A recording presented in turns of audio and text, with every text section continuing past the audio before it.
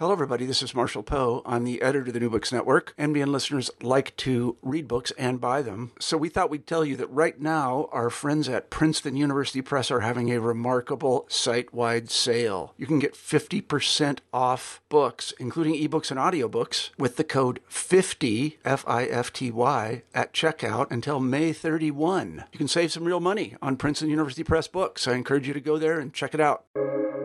Welcome to the New Books Network.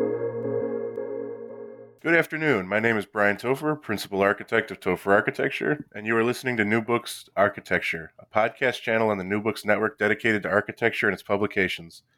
If you have any suggestions on authors who you'd love to hear me speak with next, feel free to send me an email at btopher@topherarchitecture.com. Today's guest is Jose Sanchez to talk about his book, Architecture for the Commons, Participatory Systems in the Age of Platforms. Jose is an architect, game designer, and associate professor at the University of Michigan, and he is also the director of the Plethora Project. Jose, thank you for being here and talking with me today, and welcome to the show. Thanks, Brian. It's a pleasure to be here. So before we begin, can you tell the audience a little bit more about yourself? Sure. So I'm an architect. I'm a Chilean architect, actually. I'm working in the U.S. I've been associated with academia for the last 6 to 7 years. I have been in LA for quite some time, but I'm actually based in Detroit right now, working for the University of Michigan, where I am an associate professor there. And I do research that connects architecture with video game design. Very interesting. And as a video gamer myself, I'd love to dive into that a little later into the book when it's kind of segues a little easier. But so kind of to start us right off, the very beginning of the book kind of goes into a section that means a lot to me as a practicing architect. And that is the idea that most of architectural research and education is kind of based around this improbable client with infinite money and time. I was wondering if you could kind of go into that a little more.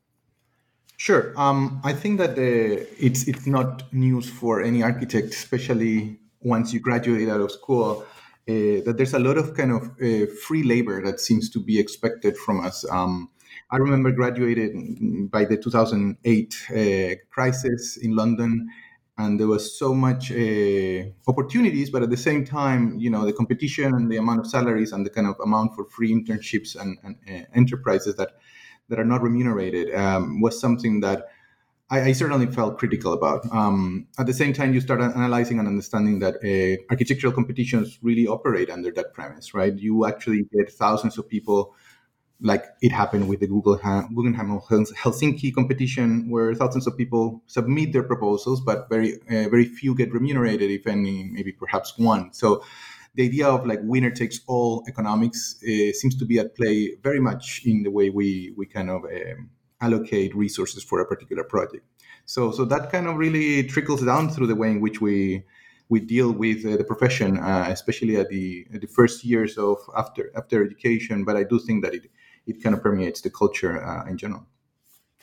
Absolutely. And the book doesn't exactly have an emphasis on this, but you have a very good point that the average architectural intern is designing a building that they would never, ever be able to afford and experience themselves.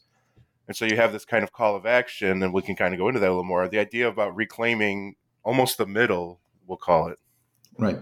Yeah. I mean, I do that reflection. I do talk about how we architects, I don't have anything against IKEA furniture. Most of us seems to be the model that we can afford the most in regards to the salaries, the kind of wage that we get. But we don't seem to have that mentality of what would it be the supply chain, what would be the kind of the logistics to achieve a good quality design that is also affordable by, let's say, a middle class salary like our own, right? We seem to be associating architectural quality with a form of commission and a form of, what we would perhaps some people would call architectural progress or an avant-garde that seems incredibly unreachable, at least for our own kind of economic reality. Absolutely. And you had actually just mentioned the idea of kind of trickle down, the theory that, the trickle-down economics could help out in the architectural world. But, moving on in there, the book, you do discuss the similarities between trickle-down and ephemeralization. I don't know if I say that right. Right. And the idea that actual idea kind of fails. And if you could explain that to us, that'd be great. Sure. So the idea of ephemeralization was, I think, a beautiful concept presented by Mr. Fuller. And he was describing how technology and the progress that we are achieving every year over technology would allow, in the case of architecture, become thinner and lighter and perhaps kind of slowly disappear. And we see that being the case with like things like digital networks, right? The problem is that the premise behind that concept has to do with eventually we would be able to do more for a lot of people. We would be able to create prosperity because we're going to be able to use more efficiently the resources that we have available to us. And that's the point in which I think that we have failed at it. I mean, it seems that the ephemeralization concept has indeed taken effect, but it has only been for the enrichment of very few people. So we do see a system that is highly unequal today, and where the optimization of product development and systems allows some to get a much larger profit as opposed to really spread the prosperity that comes from achieving such optimizations. Absolutely. And, you had mentioned this idea of failing to scale. The book does have a heavy emphasis on the idea of parametric design. And so kind of a 2-point question here. First of all, if we could go into a little more detail on the idea of parametricism, but also you have brought up the point that for the most part, at least if I understood it correctly, this parametric design isn't exactly scaling to increase the domain of most designers, whereas that's kind of how it's being touted as its biggest ability. Yeah, well, I mean, I do have a kind of a personal history here with, I study in the AA under someone like Patrick Schumacher. So I kind of been seeing the growth and development of the parametric agenda to the point of what Patrick has discussed as a parametricism, as a style. And it's been always interesting to hear his perspective and debate his own perspective. But I think that there's a kind of a different approach that we can see. And we can see that, in a way, one of the concepts that parametricism, it declares itself as an epochal style, declares itself as a kind of the kind of architecture that serves best in the form of economics that we have in place. And while that might be correct, it also defines how it operates in relation to kind of neoliberal practices. That's because parametricism is able to achieve a great optimization of form and a great diversity of form, but by disrupting a supply chain. What I talk about is the relationship between parametricism and vertical integration, which is the process in which the whole vertical supply chain is actually appropriated by an industry.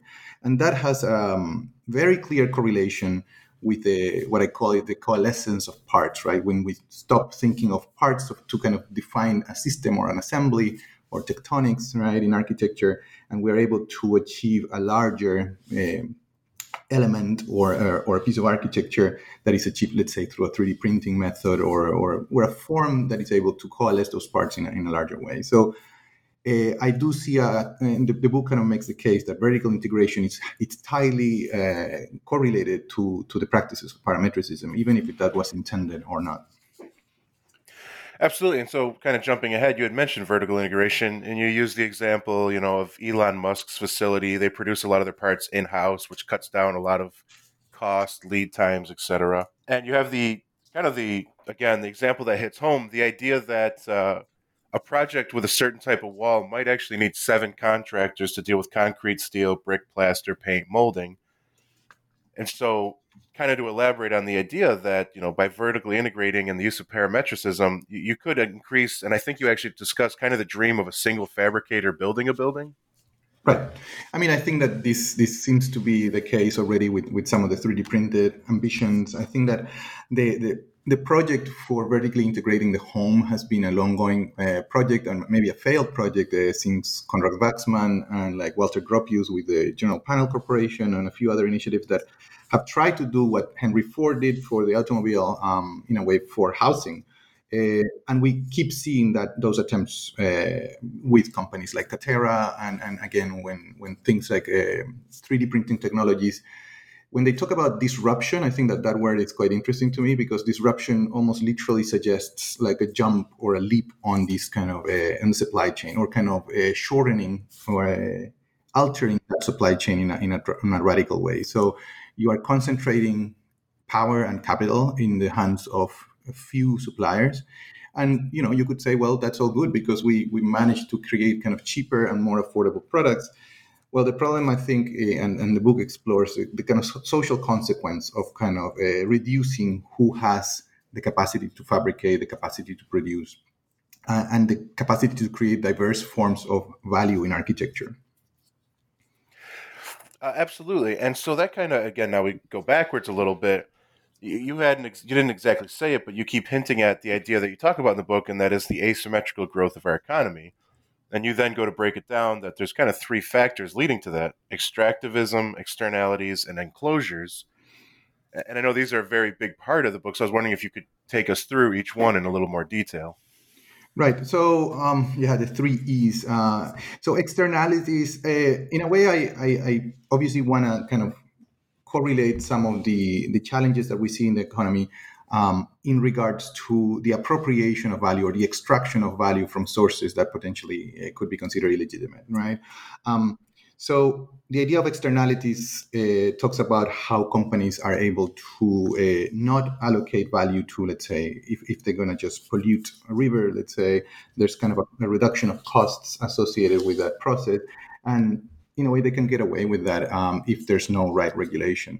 So there's different mechanisms by which value is obtained or reduced, but it has a kind of a larger kind of societal impact. And those things obviously have to be considered. Perhaps out of the three, the concept of enclosures is the one that I'm most interested in as well, because enclosure suggests that we are kind of altering the property rights or the kind of the relationship to property to something that prior had been perhaps considered as a common. And that's where I kind of really start tying the notion of the commons in the book. And I think that that's kind of something that I really, in a way, there was a lot of ideas of how to make the book really try to address the commons. And I think that the problem of property and the problem of enclosure really start suggesting how what we consider, let's say, public or something that belongs to a collective eventually gets transferred and in this case get privatized by the enclosure of the commons, right? I think that comes also, the interest that I have in the commons comes from a very personal kind of trajectory, also being a Chilean architect and seeing how the constitution in Chile in 1980 of Augusto Pinochet, something that has recently been, there's a big kind of social change happening in Chile where the Chilean community has decided to kind of move to kind of change the constitution of 1980. That was basically a form of deregulation and a form of privatization of what would otherwise be a public offering or the opportunity for the public sector to participate in the economy. So there's been substantial changes since the 80s, and people like Naomi Klein had talked about how this is could be considered the shock doctrine, the kind of the rise of neoliberal economics, which perhaps started with experimental testbeds like Chile, and then taken to the US and the UK. But they're kind of at the center of the argument is kind of looking at neoliberal economics as the enclosure of the commons, and how do we recover, in a way, some of the rights and some of the opportunities that the commons have to offer, especially at the moment of self-provision. Hey, it's Kaylee Cuoco for Priceline. Ready to go to your happy place for a happy price? Well, why didn't you say so? Just download the Priceline app right now and save up to 60% on hotels. So whether it's Cousin Kevin's Kazoo Concert in Kansas City, go Kevin, or Becky's Bachelorette Bash in Bermuda, you never have to miss a trip ever again. So download the Priceline app today. Your savings are waiting. Go to your happy place for a happy price. Go to your happy price, Priceline. Absolutely. And so, the analysis to the commons is very helpful.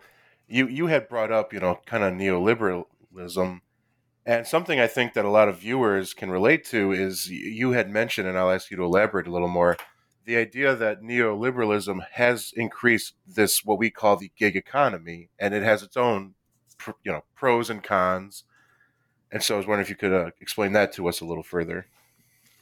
Yeah, absolutely. Well, I don't want to kind of position myself, as someone that has fundamentally been a political analyst in a way. I do want to kind of connect it to architecture. And I think that when we look at, initiatives like Uber, or where kind of gig workers, or like the shared economy, as has been called, I somehow correlated to a form of value extraction. In a way, workers do not own their own enterprise, right? The company is actually owned by, in this case, a small group of people in Silicon Valley, right? So the parallels are not literal, but there's kind of a reflection about how architecture, and I think that there's been interesting books discussing this subject, which is how can architecture create a certain form of autonomy or a certain form of emancipatory practice. And it has to do with our relation with clients. It has to do with our relation with capital, in a way, right? And as I mentioned before, the issue of the free competition, participating on free commissions, it's something that I heavily advocate not to participate on. And I really kind of work with students discussing and kind of trying to figure out what are the avenues for architects to kind of break free, if you want, from some of the most obvious practices as soon as you kind of come out of school. Like how do you engage with the economy at the moment of seeing all these different avenues, right? I do think that there's potential avenues that does not create an eternal competition between each of our peers, but perhaps could accumulate knowledge, and it could accumulate resources for architecture, so that we could actually lead for a more prosperous and in a way create some architectures that deal with solidarity in some way, right? But for that, there needs to be some coordination. Absolutely. And so while it's a different concept, that kind of brings me to a big part of the book. And that is the use of, network, or as you call it, platform. You bring up a good point that of all the changes in the world, regarding the internet and free access to knowledge, architecture has not really changed since the introduction, for the most part. Right. So that was kind of an interesting conversation that I had with a few colleagues at some point, and we were discussing regards of how architecture always seems to be like several years behind some of the biggest innovations that are happening. And today we have people in architecture doing research on artificial intelligence, machine learning, and the conversation came to be like, well, have we ever really addressed the internet? Like, I mean, the internet has been with us for quite some time.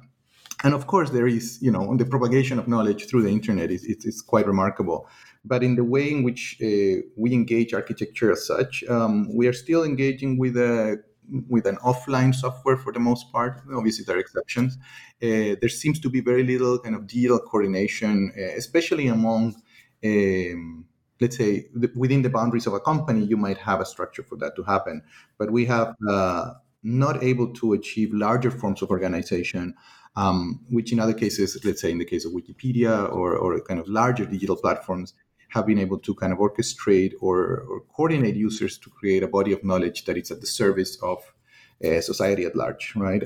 So I think that the project of the platform, it's, as I mentioned in the book, is a double-edged sword, because you have platforms like Facebook as well, because the power of a platform could be incredibly, empowering the democracy of users, but at the same time, it could be an incredible challenge for forms of governance and forms of surveillance, right?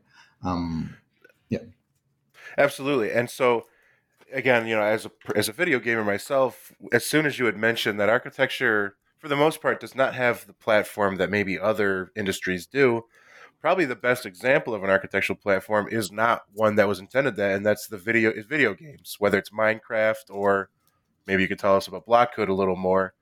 Right. To me, those are the most successful platforms, even though that probably initially is just not.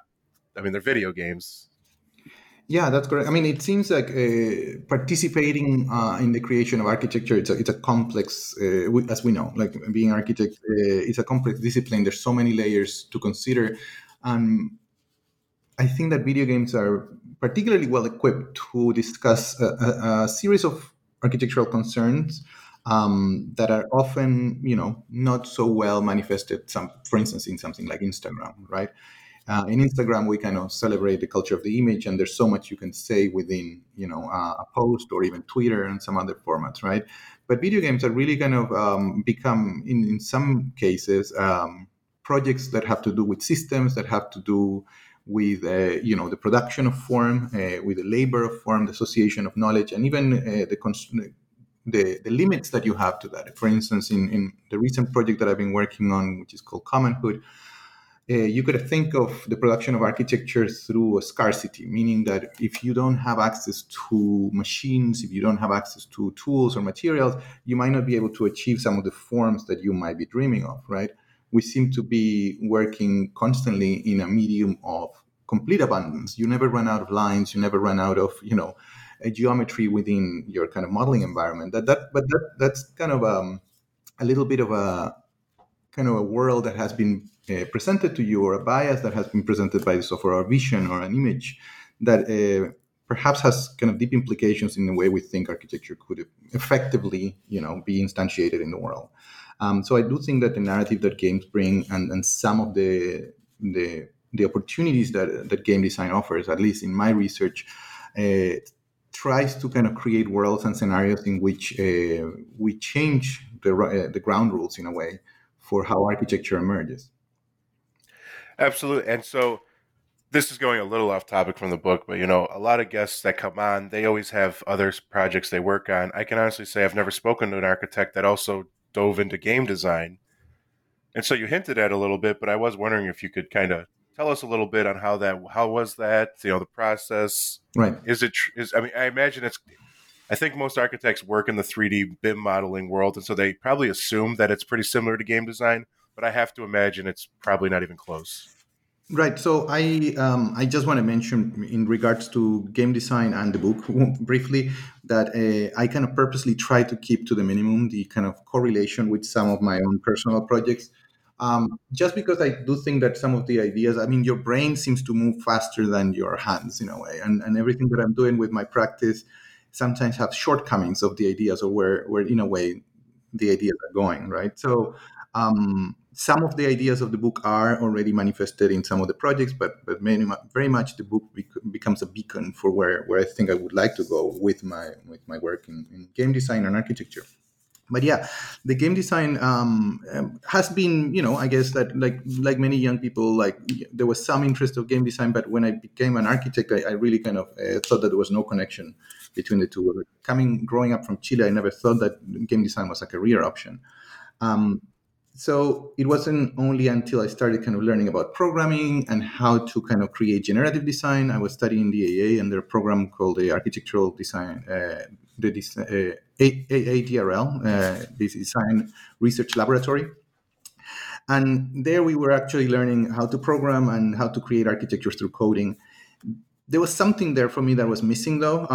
Once we shift architecture to think about form through programming, there was almost like incapacity to design in a hybrid format where you would just maybe take some decisions with your hands and some of the decisions would be taken by an algorithm. It would be either you code or either you model. Either you have a top-down approach or a kind of a bottom-down approach from coding. And I felt like that kind of dialectic was kind of erroneous. There was perhaps a lot being lost by not using our architectural experience and intuition. And there was also a lot lost if you didn't use some form of computation where algorithms were taking part, or at least some part, in the design process. So for me, the result of that equation of hybrid form takes the form of a video game, in the sense that you are kind of a free player that has your own agency in a world, but the world, it's an algorithmic world that has been designed by rules and constraints, right? So I kind of found, in a way, a bit of a framework in games where I could discuss computation, but also participation, which is very much opening a software to a larger pool of audience, and those to have great agency on what they want to create for themselves, as opposed to be a form of crowdsourcing. I started kind of diving into that, and I think that there was an interesting marriage of the ideas of social participation, computation, and being able to create a hybrid model for the modeling of architecture as well.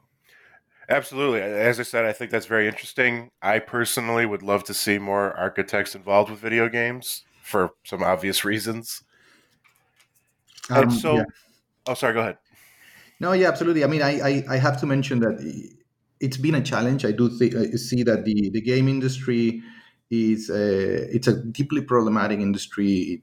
It lacks diversity, and it's kind of heavily biased towards a particular form of commercial outcome. So I like you. I think that there should be more and hopefully more diverse voices within the game industry. It's a medium that it's slowly maturing, but it's maybe maturing too slowly compared to the kind of accelerated growth that it has had over more mainstream mediums. So I'm always kind of interested to kind of discuss with students and colleagues about the expansion of the field towards more diverse topics.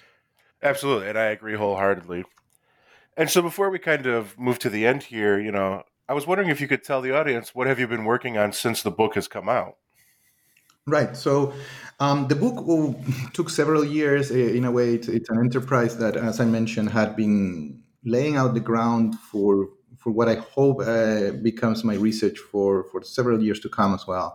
And as you mentioned, I released one video game prior to the book, which was called Blockhood. It was my first video game, which really was kind of a concept about, can architecture use video games as a medium?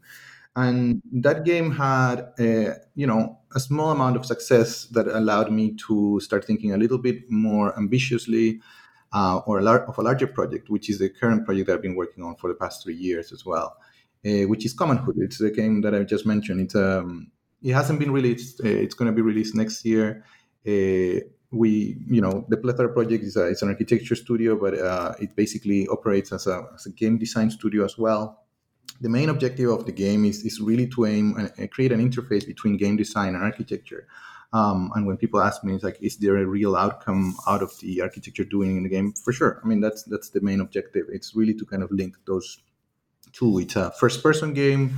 The game kind of creates a lot of constraints. It invites you to kind of design a fabrication facility, but it is situated in a world where there is you are a squatter in an abandoned factory. So there's a narrative about dispossession, about how the economy has left certain people behind, and it's about the creation of a prosperity within a neighborhood. So how do you go from being at the edge of homelessness to a kind of a self-sufficient economy in a way, even though there's many challenges to achieve such a model, right? So the game has a narrative aspect, but it also kind of allows for players to kind of collaborate online to come up with recipes or blueprints for creating such objectives.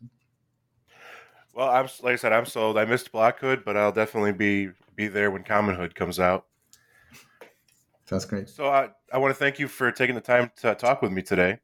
Thanks, Brian. It's been great. I appreciate it. It's been great here too. The book is Architecture for the Commons: Participatory Systems in the Age of Platforms. And to everyone listening, thank you and have a great day.